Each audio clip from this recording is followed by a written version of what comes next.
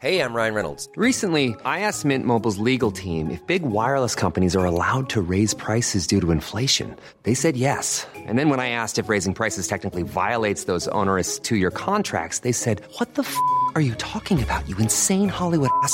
So to recap, we're cutting the price of Mint Unlimited from $30 a month to just $15 a month. Give it a try at mintmobile.com/switch. $45 up front for 3 months plus taxes and fees. Promo rate for new customers for limited time. Unlimited more than 40 gigabytes per month. Slows full terms at mintmobile.com. A lot can happen in a year. Trends, debuts, world-altering events, and pop culture and film is there to reflect it all back to us generations down the line. Welcome to the Year in Film podcast, presented by Hollywood Suite. I'm your host, Becky Shrimpton. And today, I'm joined by film and content specialist Cam Maitland and podcaster and writer Amil Niazi. The first time I made a reference to a 90s teen movie to a person a decade younger than me and they had never heard of it, it was a deeply jarring experience. Even though this was a 90s movie set in the 70s and I was not yet a teen when I saw it, Dazed and Confused was integral to my youth and shaped what I thought being a teen looked like and behaved like. I highly doubt that Dazed and Confused will ever be remade, nor should it be, but the same can't be said for a number of 90s teen movies that are seeing remakes being released right now, including a gender-swapped She's All That, of course titled He's All That. Now, this speaks to the fact that although certain social sensibilities do change, content warning for today's movies for a whole bunch of LGBTQ plus slurs, the underlying experience of being a teen and what teens will pay money to watch in movies really hasn't changed. And with that having been said, Amil, how do you feel the teen movies of the 90s decade both reflected and shaped millennials? I think that there was a real underlying sense of cruelty of the social hierarchy, which I certainly think contributed to our generational and cultural neuroses.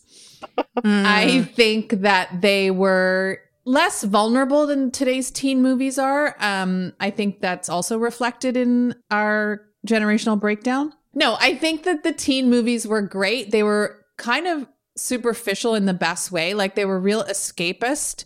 I think that they represented and could shape what was like cool culturally in a way that movies now can't, because we just have so much access to monoculture on the internet. But back then, like, you really kind of had to pick and choose your artifacts in order to belong to a subculture or have a kind of a shared language with other people in that subculture for how to, talk about everything from music to fashion to, sex and romance. So I think that films for us back then were like a big part of that language and that transaction of belonging.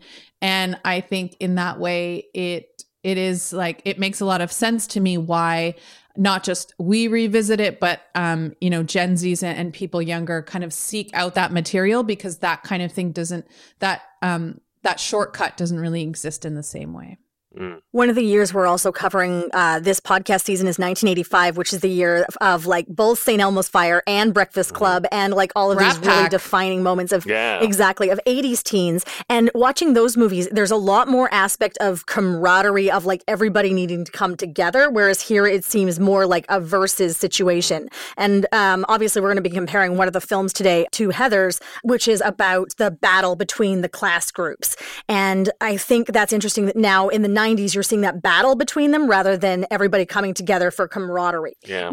So, I mean, 80s is very snobs versus slobs in a more broad way where you like just, I guess it's like that the rich people aren't actually involved at all. They're like caricatures. Though, I don't know. It's weird because something like St. Elmo's Fire, they're all weird yuppies. So that one's odd because it's like they're all in their 25s or something. It's a rare movie that is not teens being teens. It's weird. I think don't know. Class consciousness was a big part of the 80s, like Pretty in Pink.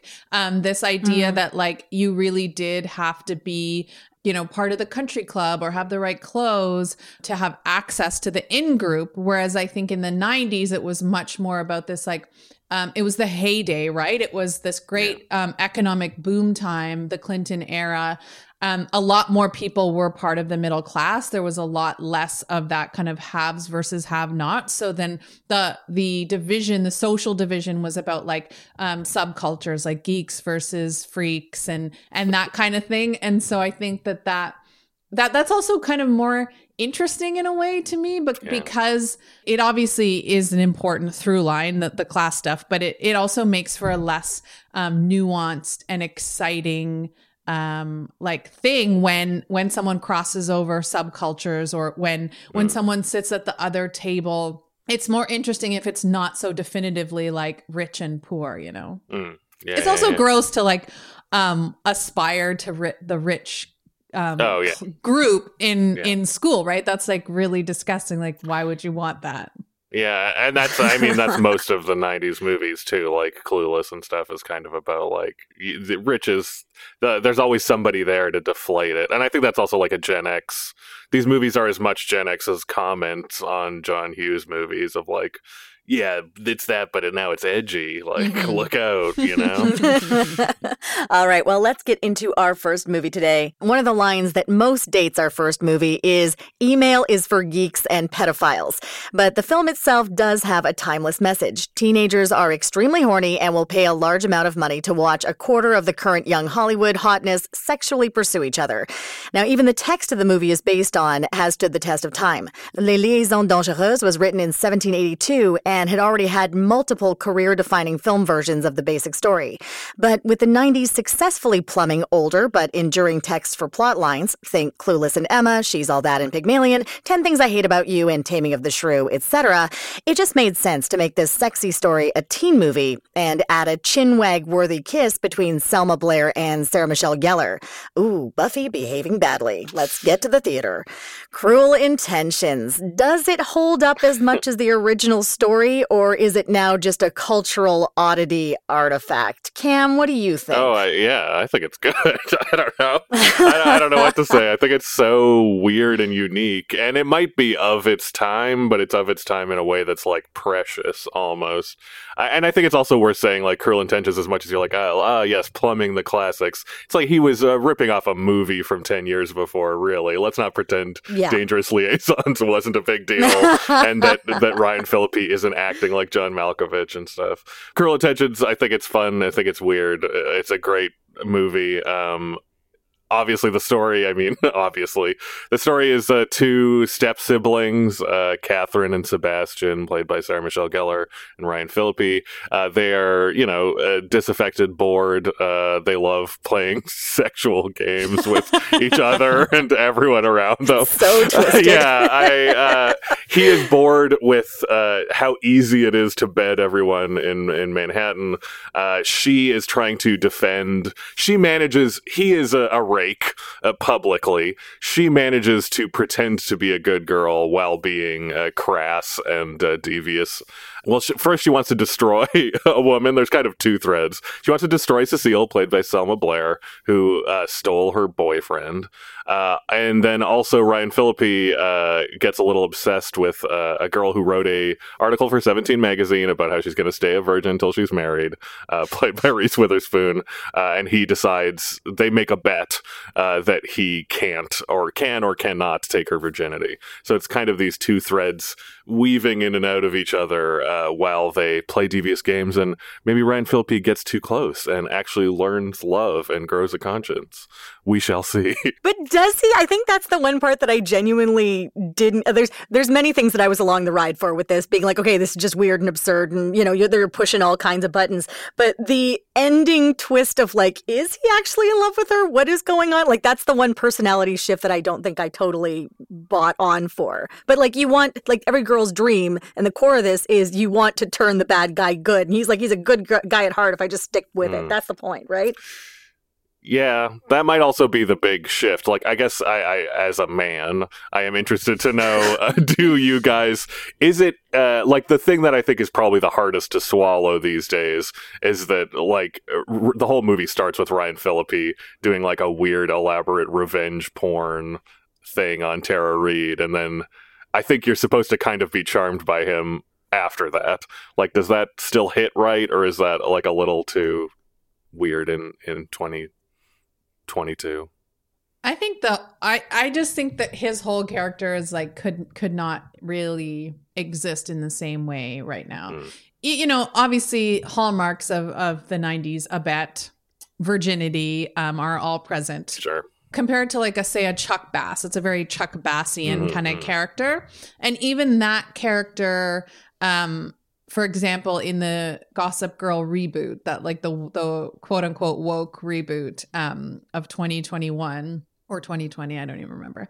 Who knows? That character has had to evolve too, because they're like, ooh, our rakes have to be a little bit more in touch with their understanding of sexuality as a spectrum and consent culture and all of those things. So I don't think I think that character would have to be so updated for like a modern version of this. He definitely would be bisexual. I feel like that's a thing that this movie, you're like, it's weird that he's not bisexual. Like, it's weird that him and Joshua Jackson aren't also like a devious other couple, you know? Yes. Which I would pay money to see that, because those two are also they very kind of have a flirty looking energy, but it's so, it's meager. Yeah. Well, Roger Kumble actually addressed that. Cam, you sent me clips, or you sent me the whole thing of the unbelievable Cruel Intentions musical set to the hits of the day, including Genie in a Bottle and No Scrubs. And don't worry, they do sing that Placebo song as aggressively as they can. But when they were when he was kind of rewriting it for the stage, that stuff he actually took into consideration of like, is this too cringe for now? Especially the part where he seduces Selma Blair and starts blackmailing her. And that's, for me, that I think that was one of the more uncomfortable parts, because the power of that Selma Blair performance is she's so wide-eyed innocent. I mean, she's playing the Uma Thurman character, right? So it's that same kind of thing. And she's not a bright little bunny. No, she's stupid. Like, I do give him that he tries to make her like a full doofus that you kind of have no sympathy for. But yeah, it's interesting. And it's interesting how I don't think the musical is a bit hard to immediately watch, because it's very much the script of the movie. Like, there's almost no changes. But I do like that they lean into, like, the slurs are still in it, because it's almost like, isn't it ironic that we used to talk like this?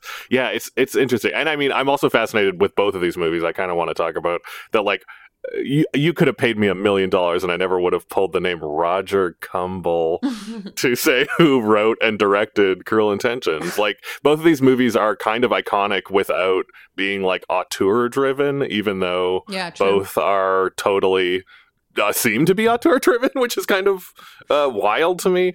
But yeah, I don't know. It's a strange film. It seems to have a lasting appeal, though. Emil, do you feel like, how does this movie connect across the years?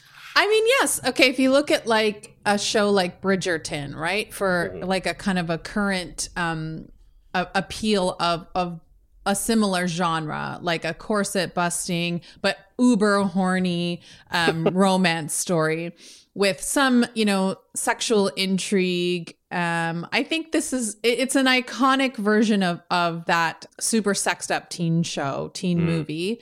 I always remember the little cocaine cross that Sarah Michelle Gellar's character has, like the reveal that she's like such a bad girl that she carries her drugs in a crucifix. And I don't think that ever gets old, like the idea of playing with like good and bad and how they can both exist in one person. And I do really think it's like kind of Gossip Girl, but like a literary version, Yeah, it also has it has the weird thing. Some parts of it that are totally not edgy anymore, but some parts of it now seem so edgy that it's like, will we ever get a teen movie as like purposefully in your face as this? Like, it seems like it was making daring choices with the amount of drug use. The Kiss.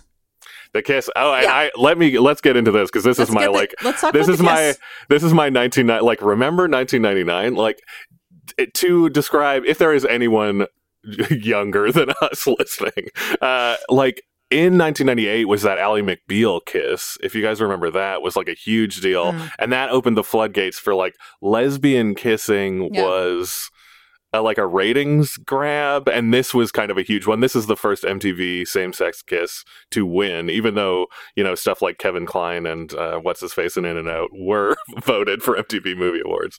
But yeah, this one was it like, and it was a big deal, right? Like, I'm not crazy, like enormous. No, it was massive. No, it was enormous. I mean, I still think about it because that is still a very provocative kiss. Yeah, it was like slow motion. Sarah Michelle Gellar was just like acting, capital A. Yeah, we had just never seen anything like that. Our innocent little minds were blown.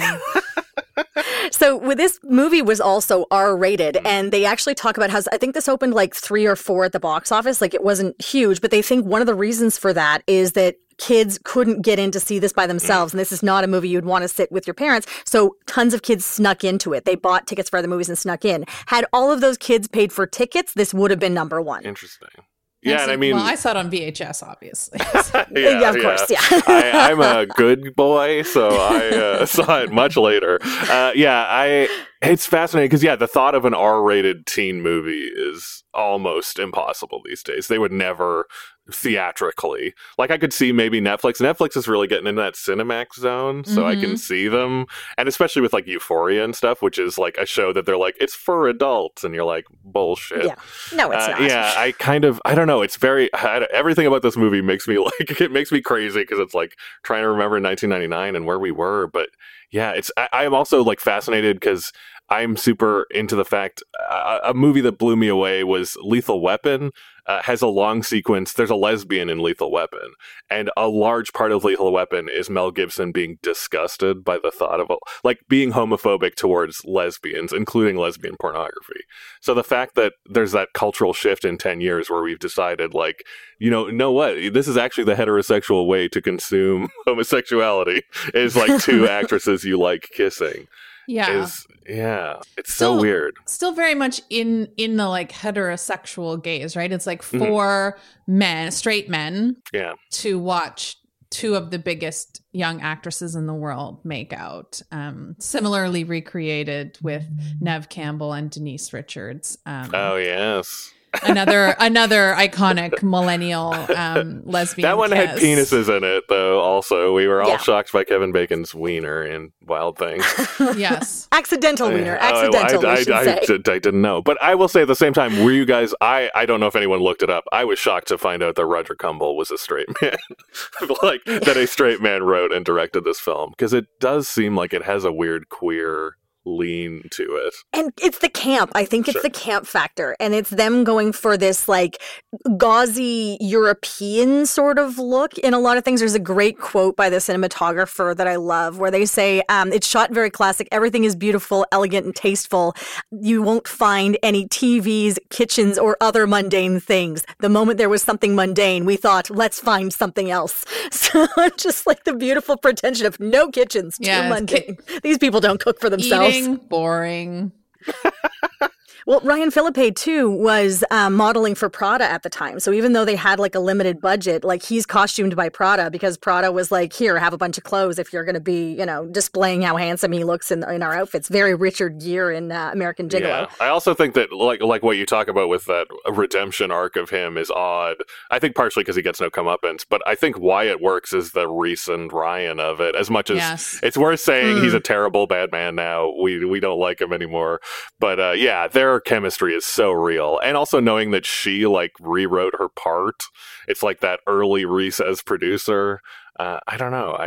Something about them. They're so charming, and like that pool scene is so sexy. He has the best ass of any man on film. Almost, I don't even know. You very much enjoyed this film, didn't you? I like rewatching it every time. And actually, I feel like I've never learned about it. Is that a weird thing? Like, I feel like I always watch it and I'm like, all right. But this was the first time I like dug in, and it was a rich text. I don't know. What do you guys like it? I don't know. I like it. And I think that like a big part of enjoying these films was the specific star power attached to it. Because again, this is like pre, kind of 24/7 TMZ style nature of celebrity that we have now. They didn't have social media. They weren't sharing their lives in the same way. So when you learned about couples, or there was rumors about like off-screen romances, you kind of looked to the movie to like decipher clues as well. And I think that like having a cast this stacked around a movie that was so like overtly sexy was kind of impossible to top at that time. And I feel like it still holds up because we don't do sex in the same way. Like it's so sanitized now. And I think, I've read a couple of pieces in the New Yorker about how that's even more the case. Like they've kind of taken, except for Netflix, as you mentioned, taking it's that slowly route. Getting there. Like the erotic thrillers were kind of peaking at that time. And like now our sex is really sanitized. And I think that to have something so purposely and erotically charged for teens was like really groundbreaking. And that holds just because like we are almost like sort of neo-puritanical about sex in our movies again. I have to say, for me, the only reason why I still find this, that I'm still able to watch it in this way, is that they're not teenagers. They're people very clearly in their 20s. And so I feel more comfortable watching them in this fair enough. That would be crazy. Like, that would be a totally different. Yeah, and I mean, it does help that like Selma Blair is clearly older than all of them by like a few years. She's 5 years older than Sarah Michelle Gellar. Yeah, I mean, it's also like interesting that you say, because it's like this teen boom in 98, 99 is also fascinating because pretty much none of these people are stars. Sarah Michelle Gellar is the closest. But then there's also this almost Brat Pack energy where like Sarah Michelle Gellar and Ryan Phillippe knew each other because they were both in soap operas in the early 90s. And like Ryan and Reese knew each other. And then you kind of hear that all these people also knew all the Jawbreaker people because they were bumming around LA. And this was kind of like partially just like a let's put on a show because Roger Gumbel knew all of them. So the producer of this was also the producer of I Know What You Did Last Summer, which had Jennifer Love Hewitt and Sarah Michelle Gellar. And I think Ryan Phillippe is in that one as well. Yeah. So I haven't seen that one in a long time. But yeah, so they were all in that movie. So there was actually a whole thing of whether or not they had Jennifer Love Hewitt in this film or not, and if there was a place for her, because they were like, she's not really innocent enough to do the Selma Blair or the Reese Witherspoon, so what do we do? So their bone that they threw her was the 17 cover with her face on I mean, I love it. Yeah, but it's very fascinating because all these people suddenly, and like down to like Sean Patrick Thomas, who had a moment there too. It's just like alchemy, this 1999 teen movie thing to me, because we have a whole other episode, Amil, about Kirsten Dunst, and this is like a weird surprise. Kirsten Dunst is an amazing actress here too.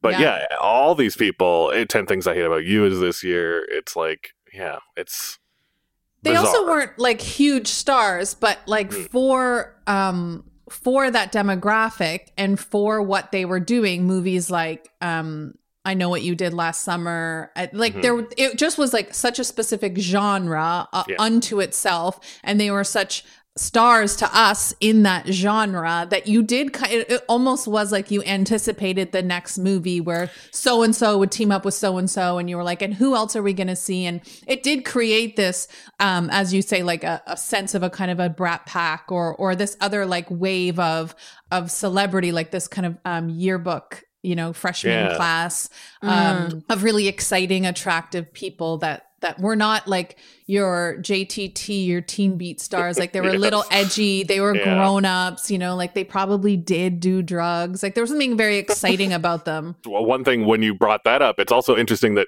they are making enough of these movies that, for instance, people like Sarah Michelle Gellar's like, my agent's like, don't do this, you'll ruin your career. And she's like, I need to do this because I need to do something totally different. And I feel the same way. Like, it's interesting that it doesn't seem that daring that Joshua Jackson plays like a not even just a gay character, but like a pretty openly sexually lascivious gay character, because he's just in so much stuff. Like he's in The Skulls, he's in Urban Legend, he's in Apt People. Like he's fine.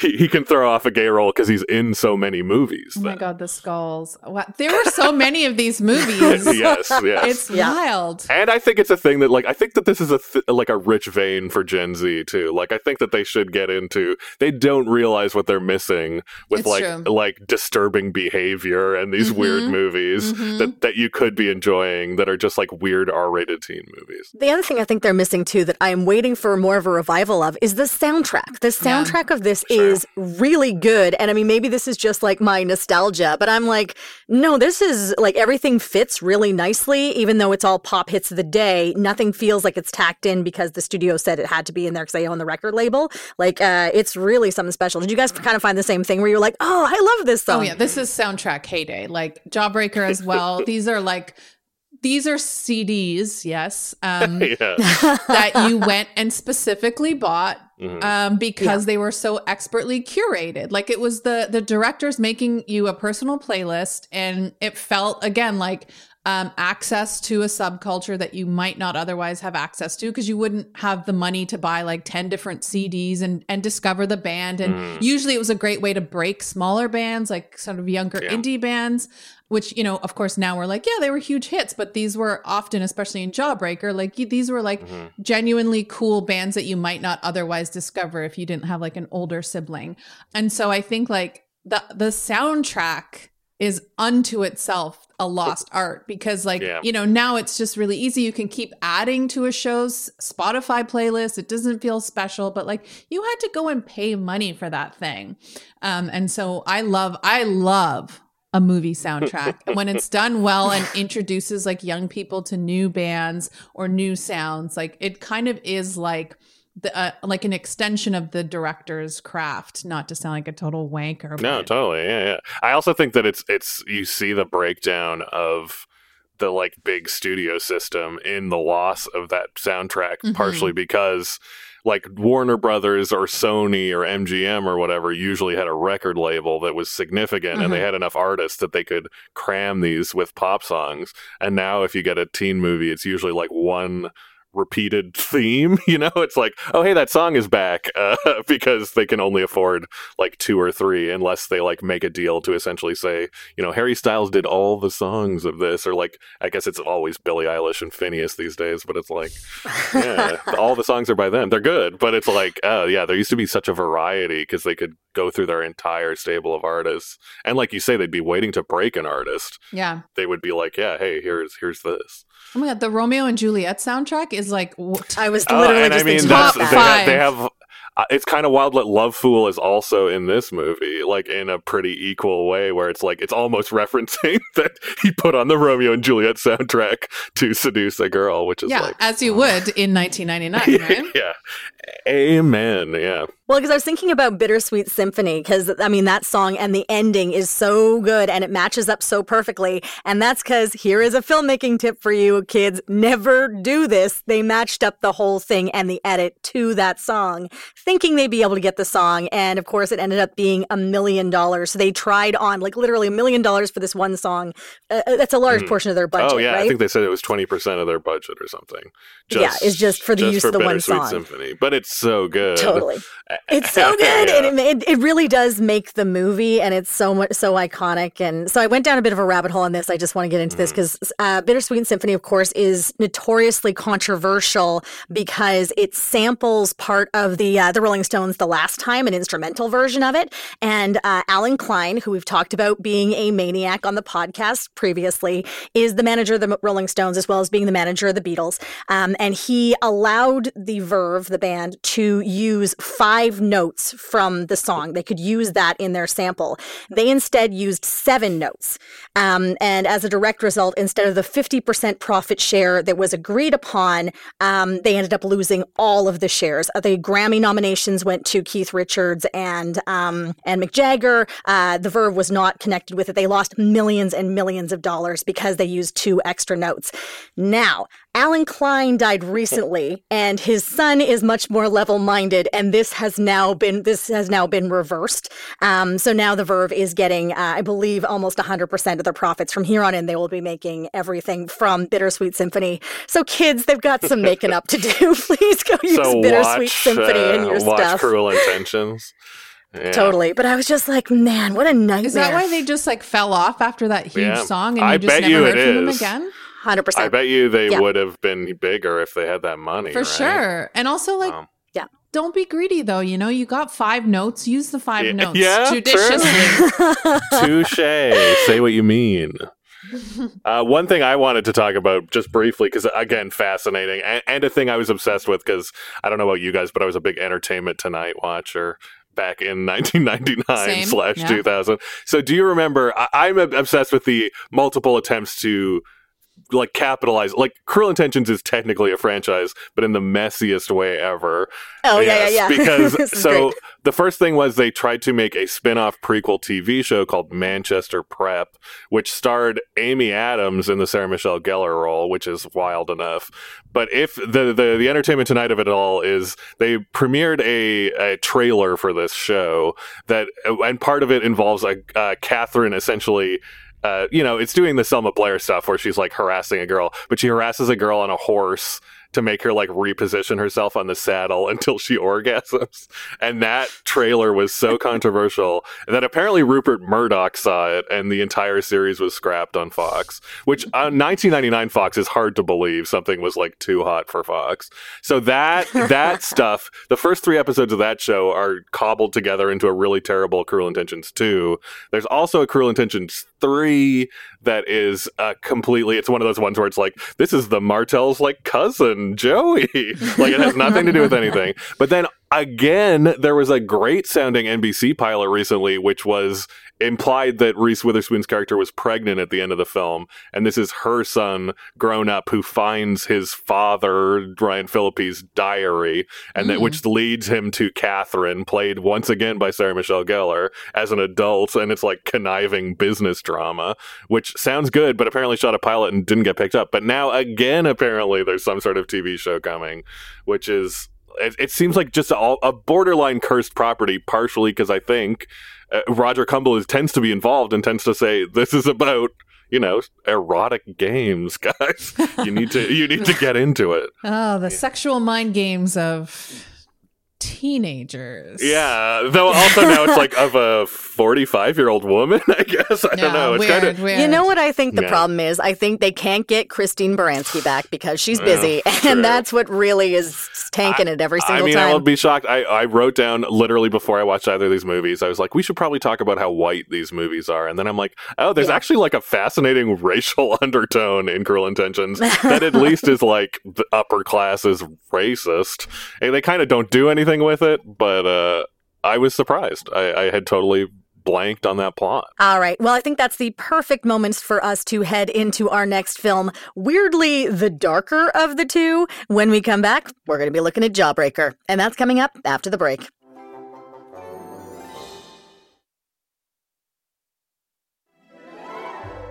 The sweetest candies are sour as death inside.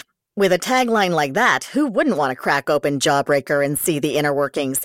Featuring some of my personal favorite actors like Carol Kane, Pam Grier, and Judy Greer, and cameos by deep-cut film folk like PJ Soles.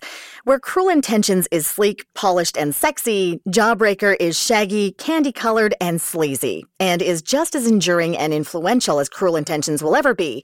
There's something for everyone. All right, let's get into it. Amil, Jawbreaker, what's this one about? Okay, so Jawbreaker is about a group of extremely popular girls in high school. They kidnap their friend. It's an annual birthday tradition. The, eponymous Jawbreaker is kind of a tool used to gag the most popular of the group as they are driving to have a milkshake with her. They pop open the trunk and boom, she's dead. And then the ensuing film is about the cover-up. It is about what lengths we'll go to fit in and be popular.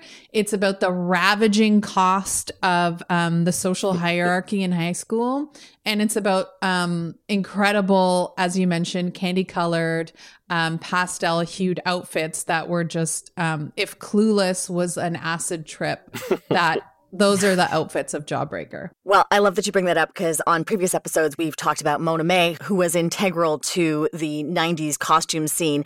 She did Clueless. She did Romy and Michelle's high school reunion.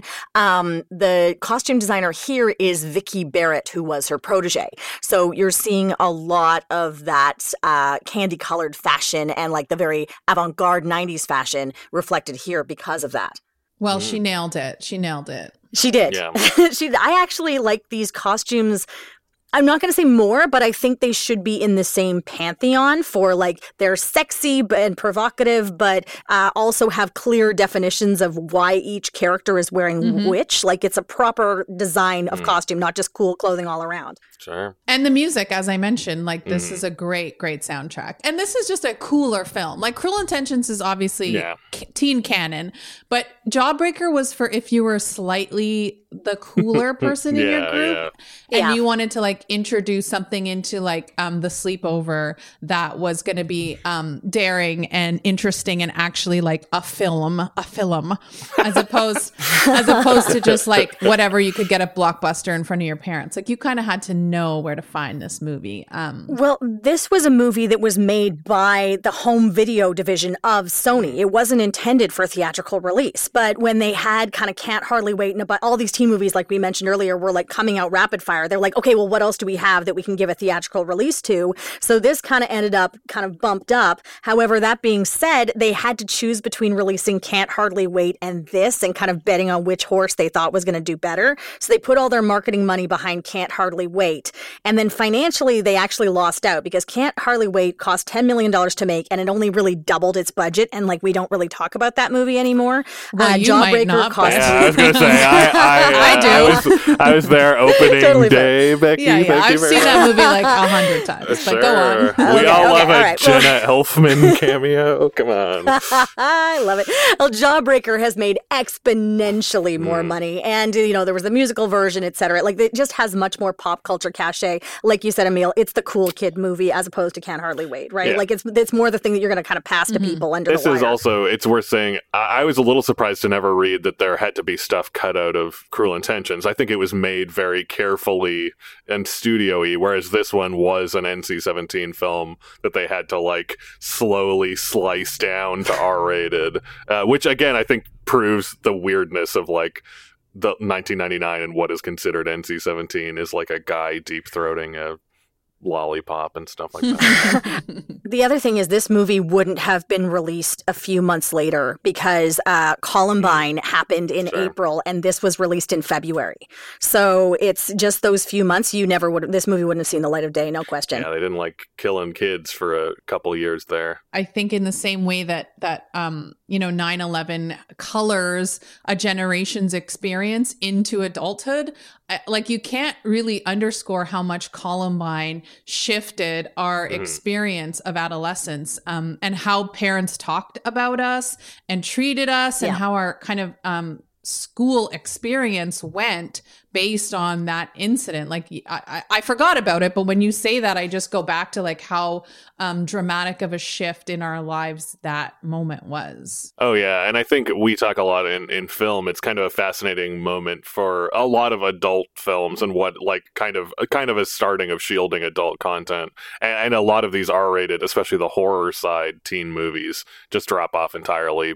And the one I always point to is the difference between Scream 2 and Scream 3 is essentially Columbine. They needed to make it a little funnier and lighter, and we're all having a good time, and nobody's seeing any blood, and and I think that you definitely see that here too. Like it is weird that there's nothing happening in Jawbreaker is Columbine. No. It's not even a film that's necessarily that heavy on bullying. It's mostly kind of light, barbed comments. You don't see a lot of like beating people up or as bad as we know bullying is. Yeah. I also think it's one of the strongest movies I've seen about a budding sociopath, about someone who is figuring out what the boundaries are and what she's able to get away with based on money and looks and the fact that she realizes she has this power. And it's a really interesting character study for that Courtney character played by Rose McGowan. Oh, I thought you were talking about Fern Mayo. Because she's also a budding sociopath, right? And that is true. She arguably gets away with it. Too. Yes. She Can we all agree though that Fern Mayo is the greatest name for any sort of bland character in any film? It's if I don't think about Fern Mayo at least once a month, I mean, color me dead. But to explain, like, so Fern Mayo is the kind of the outsider, the geek, the overlooked, quiet, mousy girl who observes this popular group from a distance, and then she kind of accidentally sees them trying to plant this, cover up this murder. And this is her to popular crowd. She keeps quiet, and they transform her from Fern Mayo to Violet.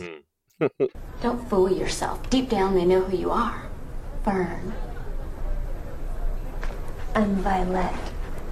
And the way that power goes to her head, and the way she suddenly becomes drunk on that social currency and on who she can be as Violet as opposed to who she had to be as Fern Mayo, is so fascinating and so interesting. And I think what is so great about this film is, even though it involves dead bodies and it involves this kind of like, undercurrent of like psychological or horror, it's really just a movie about fitting in, and especially the drama that plays out between young women, and how we kind of isolate each other and also attack each other, and the cynicism within those girl groups. And the Fern Mayo character is a stand-in for all of that, and it's so amazing. And Judy Greer is just like incredible. Yeah, May I point the listeners to exactly what T-shirt Cameron Maitland chose to wear Judy today? Judy Greer should be the lead, which she is in this one. They get it. She's correct. one of the leads. But yes, my shirt that now I'm too embarrassed to wear anywhere but work. Yeah, it's a fascinating movie, and I think you're right. It's interesting that the focus is not. It's not necessarily like noirish. It's not really about this crime. It's much more just about the machinations of high school. And I think that that's partially one thing I kind of want to connect to this is it's sort of the end of the new queer cinema, which is people like Gus Van Sant, Todd Haynes, Cheryl Dunye.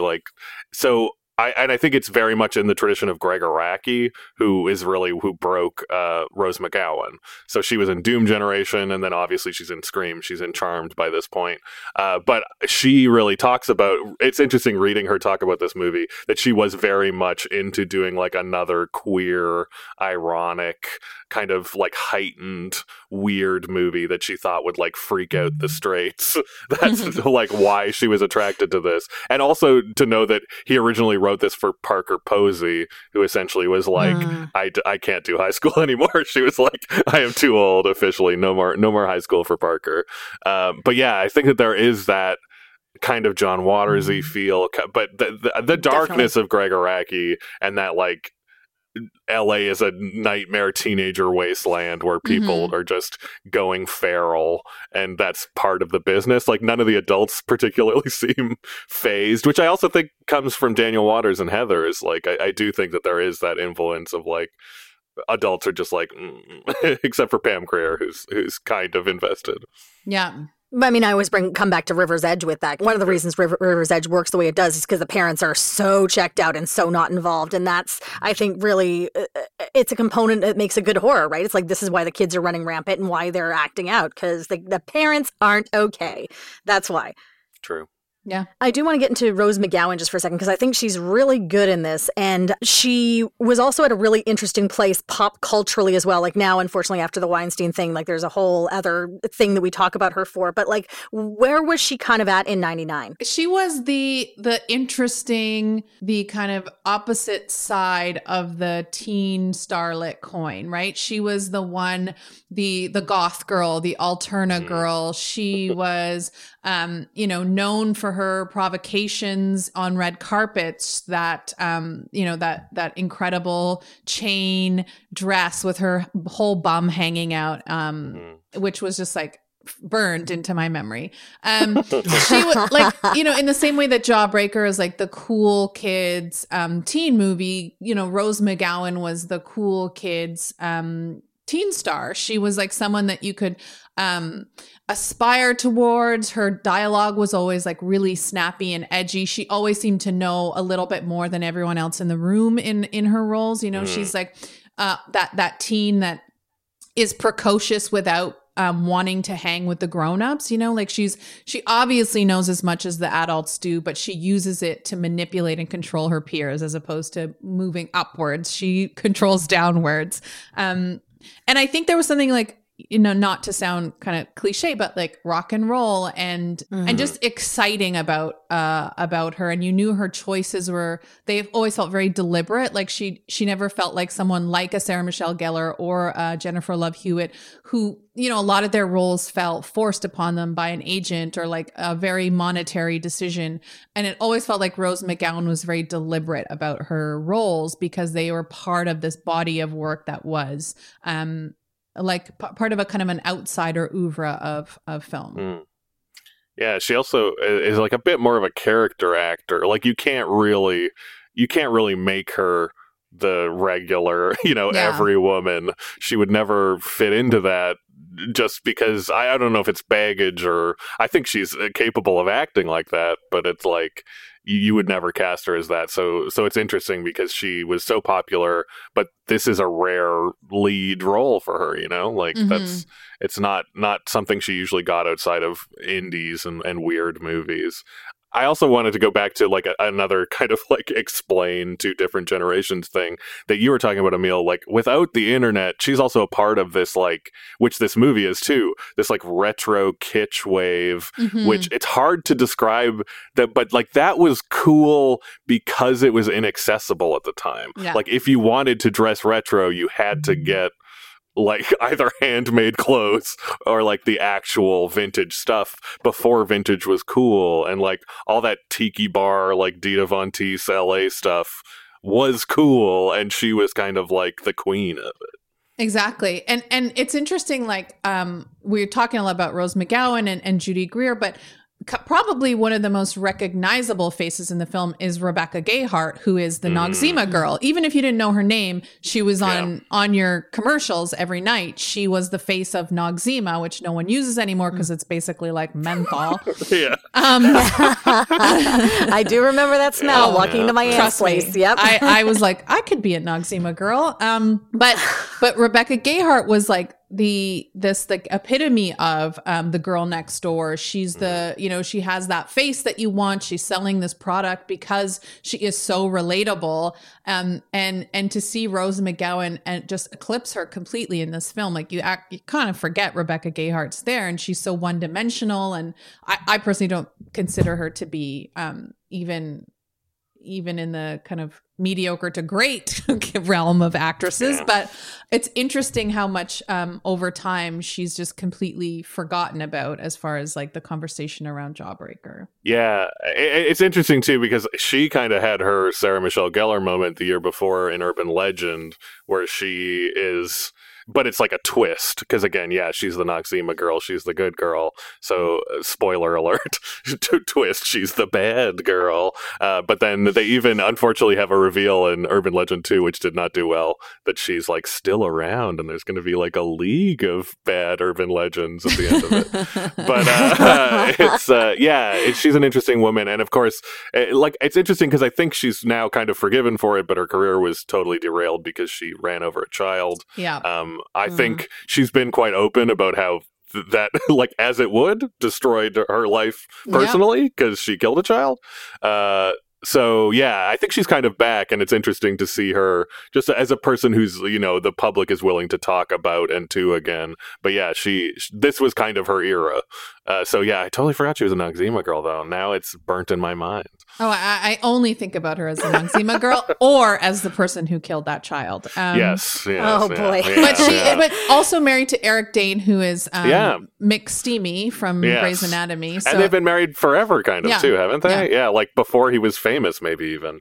Yeah, and she now just seems to be a mom trying to get by. Oh, my God. I was just going to say, she's in every, like, kind of like Gwyneth Paltrow style Instagram, or Kate Hudson is a great example, Instagram celebrity. If you check, there's always a double tap from Rebecca Gayheart, or she's in the comments like, oh, heart, heart, heart. So that's kind of her playing field these days. Yeah. And I will say that there was a weird, you could see that, oh gosh, I can't even remember his name. The American Horror Story guy. What's that guy's name? Ryan Murphy. Yeah, Ryan Murphy. He loves Jawbreaker, obviously, because both Rose McGowan and Rebecca Gayheart appeared on Nip Tuck as like different doctors. That show, which also Gen Z should dig up because it was insane and a clearinghouse of these people. Ryan Murphy also has a whole, like him in the comparison between Darren Stein is so obvious for me because Darren Stein is here bringing back all of his favorites, right? Like you have almost the entire cast of Carrie brought back here with the exception of like John Travolta and Sissy Spacek. You got PJ Souls, you got William Catt, you know, he's filling all these roles. I mean, Pam Grier is in this movie and God, I love when she shows up, but he's doing the same thing that Ryan Murphy does is he brings back these actors that he's always loved watching and gives them these roles. I mean, Carol Kane is in this in like a super tiny role, you know, I was waiting. I mean, Swoozie Kurtz is in the other movie, so obviously she was busy and couldn't do this one. But it's so interesting to me, like that this would kind of continue to be a pattern of these young people and these filmmakers being like, I love these older actresses specifically. Let's bring them in and give them work, help them out with their side I also card. think it's knowing that they'll get it, right? Like you know that all of these people get what you're trying to do and will bring you some level of something. It's also to be said that like a movie could be sold on that. You could be like, you know, Pam Grier's in this. She was just in Jackie Brown. Whereas nowadays you need like an Oscar winner to sell any single thing. It's just not. Yeah, I don't know. It's very fascinating. And I will say I was just like, how's Rebecca Gayheart doing? And I did notice that she is in. She's said to be in a reboot of Urban Legend. So one of her iconic roles is back, baby. There we go. Everything is new. Is old. Yes. I love LA ephemera and stories, speaking of urban legends and things. And this gave me the treat of going down the Angeline billboard thing. Are you guys familiar with who Angeline is? Yeah. Okay. Upcoming I didn't know TV about series, this. Becky. Yeah, That's what I saw. It was played by Emmy Rossum. So watching the scene where the Violette character is now like on her hot pink Cadillac in like the full bitch pink like PVC skin tight uniform. She's doing Angelique billboards and it looks cool. So you don't even know, or Angeline billboards.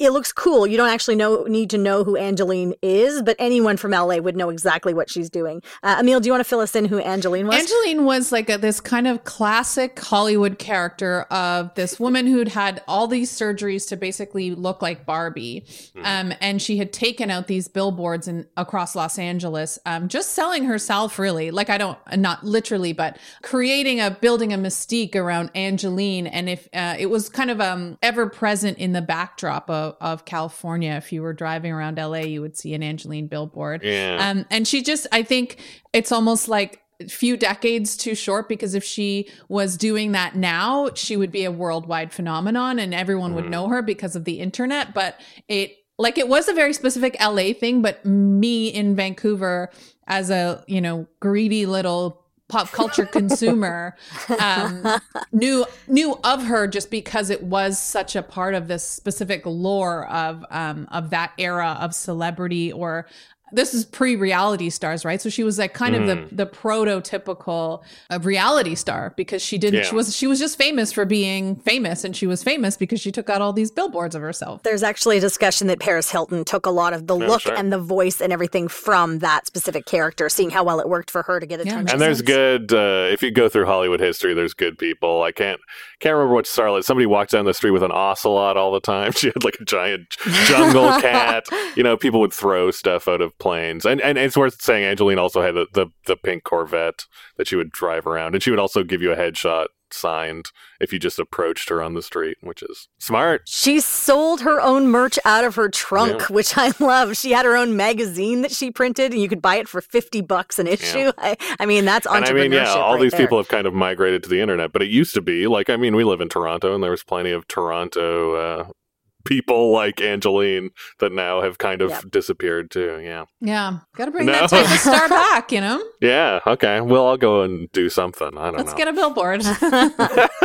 Why not? Just a mysterious one. This is a thing, though, YouTubers do. Like, LA has a billboard culture that we don't really have in Canada. I mean, the States in general, billboards, but like LA billboards are much more a thing, and YouTubers actually use them on a regular basis in LA. Like, you're not something unless you have a billboard. And I remember seeing one on The Gardener here in Toronto for a YouTuber, and I was like, do people do that? Like, do children watch things based on what they see on billboards? But apparently it's a prestige thing to be a YouTuber and have your own billboard. All it is money, baby. Anyone can get a billboard.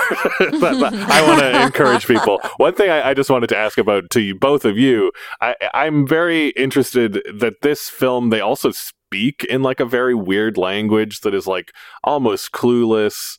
Almost not. It's like just kind of an unusual way. And it seems like it was a big 90s thing of like essentially making up teen vernacular. I killed Liz. I killed the teen dream. Deal with it. And I don't have any point really, but I'm just like, what up with that? Do we like that? Should that come back? Just like adults faking teen language. I think if you think about like the ways in which adults had to like specifically seek out access to cool children was like not the way it is now, where you can just like be on TikTok for an hour and now you speak an entirely different language. You really had to know, you had to have ins. And so I think, but I think the slang, the idea of us speaking in a totally different way from our adults and our seniors was like this obsession. I mean, as it always is with older generations, but I think at that time, like our kind of like our boomer parents really had no idea what we were saying. And there was this obsession with how we spoke and what we were saying and what we were talking about. And it was kind of pre just the advent of like text shorthand. So like, it did roll into that. So I think like the obsession with teen speak really seemed to peak in that like late 90s, early 2000s. Don't you like this? Yeah. Oh, absolutely. I agree. Yeah. And every movie kind of you can find a lot of it. And then they're almost making fun of it in Mean Girls with fetch, where it's like, no, that doesn't exist. Like the Mean Girls don't speak. They speak in regular language.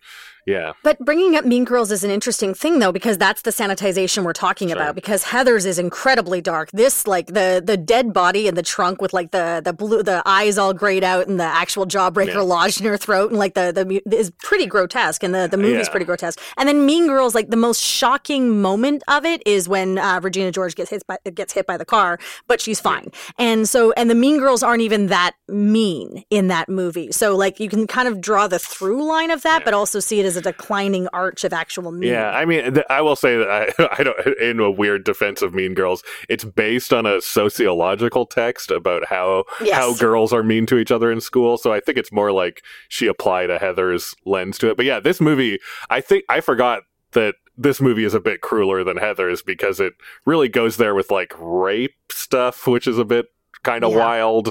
And yeah, but I don't know. The teen speak's fascinating, because I guess, I mean, Euphoria kind of has a teen language of its own, but it also is so obsessed with like therapy language and adult stuff that it kind of, I don't know. I also think it maybe depends on how close the person is to it. Like Darren Stein is 25 when he did this, and obviously he's hanging out with other young people throughout LA, and LA of course had like its own language unto itself that you're also getting from movies like Clueless, right? Like that sort of young Southern Californian language, right? And that then kind of permeated the rest of North American culture. And I guess there's a timelessness to it.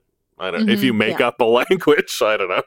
I don't know. I love modern slang. My small person is 8, and we were going to get coffee and donuts. And as we're walking along, he's like, "We be coppin'," and I was like, "I'm sorry, we're what?" And he's like, "We be coppin' and coffee and donuts." I was like, "Oh, we be coppin', police officering." I thought you meant you were So, copping, like you were copping the donuts, getting them. No, we are copping as in we are going to go do something that police officers do, which I thought was very funny and very weird. You've got to educate him about the carceral state, Becky. Get him out of that. I know. Too much propaganda. I love it. All right, on that note, I'm ending this episode. So Cameron Maitland, thank you once again for conceiving this episode and also suggesting our fantastic guest today. Oh, yes. Thank you. And I will say that look up behind-the-scenes photos of Jawbreaker with Darren Stein, because he's a great late 90s twink. Just just loving life on the set of Jawbreaker. So many odd-shaped sunglasses. Yes, so many wonderful odd-shaped outfits sunglasses. and haircuts. Yeah. Amil, thank you so much for joining us for the first time. Hopefully not the last. Thanks for having me. This was so much fun. I cannot wait to good. look Now, up those pictures of Darren Stein. I believe there's a Vice oral history that I think has a lot of great ones. That sounds correct. Can you please tell people how they can hear more of your work and follow you? Well, you can follow me on Twitter at Amil, AMIL, and you can listen to Pop Chat every Wednesday wherever you listen to your podcasts. Awesome. Thank you so much. And you can join us in 2 weeks where we're going to have a blast from the past. Literally a blast from the past, because we're looking at that movie as well as The Mummy, and that's coming up in 2 weeks. Thanks for joining us for this episode of the A Year in Film podcast from Hollywood Suite. If you enjoyed the show, please remember to rate and review us on your podcast platform. Find us on Facebook, Instagram, Twitter at Hollywood Suite. Hollywood Suite is the home of the movies and the series that shaped the 70s, 80s, 90s, and 2000s. Always uncut and always commercial-free. Hollywood Suite lets you experience movies the way they were meant to be seen, on 4 HD channels and Hollywood Suite On Demand. Subscribe today at hollywoodsuite.ca. The A Year in Film podcast is hosted by Becky Shrimpton and produced by Becky Shrimpton, Alicia Fletcher, and Cameron Maitland. Today's episode featured Cameron Maitland and Amil Niazi as guests. Supervising producer is Emily Gagne. Executive producers are David Kynes and Julie Kumaria. Audio engineering by Andy Reid. We'll see you in a couple weeks.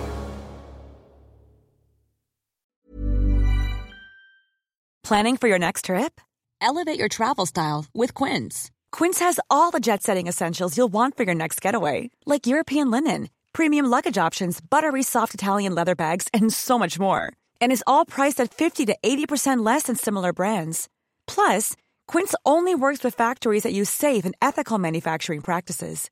Pack your bags with high-quality essentials you'll be wearing for vacations to come with Quince. Go to quince.com/pack for free shipping and 365-day returns.